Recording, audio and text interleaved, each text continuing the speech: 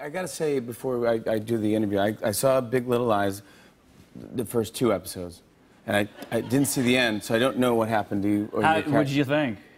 I loved it. It was fantastic. You scared the hell out of me. There's something Thank you. Thank you. I gotta catch up because I love everyone in it, and I love you. You were so scary. Yeah. Like you had that move where you would just kind of enter the room and you look like you did something, or you're gonna right. But in the somebody. first 2 episodes, you don't really see the depth of the darkness. You kind of scratching the surface. It gets.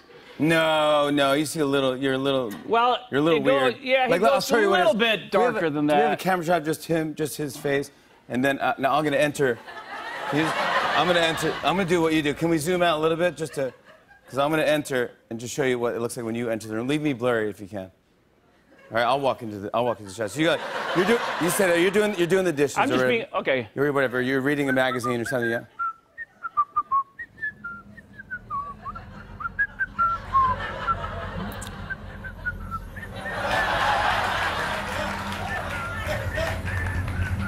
Hey, honey, what's for dinner? Ah!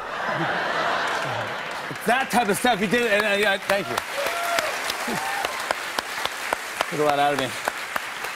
I didn't see you, but I felt you the entire time. Your presence was incredible. Wow, thank you so much. Wow. But you went on to win all these. You won every single award for this thing, and you deserve. I only saw those 2 scenes, but you were great.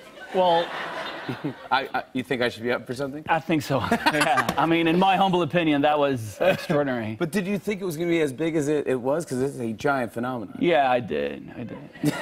Talking about? No, you're supposed to say no. You didn't. You didn't see it coming. Yeah, no. I mean, the pedigree was, you know, the cast is incredible. It was Jean-Marc Vallée, a phenomenal filmmaker. The writing was very good. So.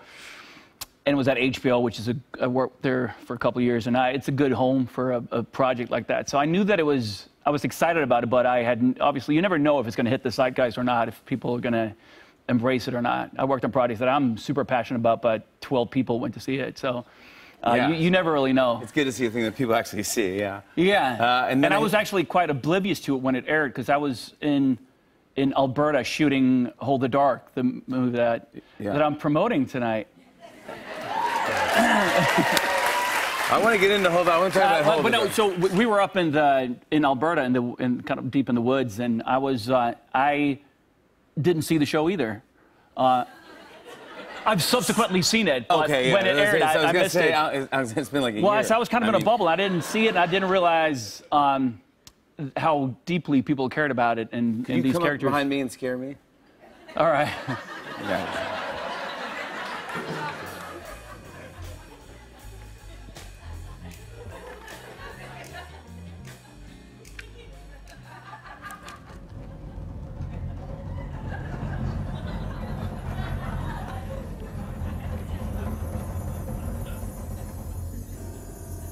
What are you doing, honey? That's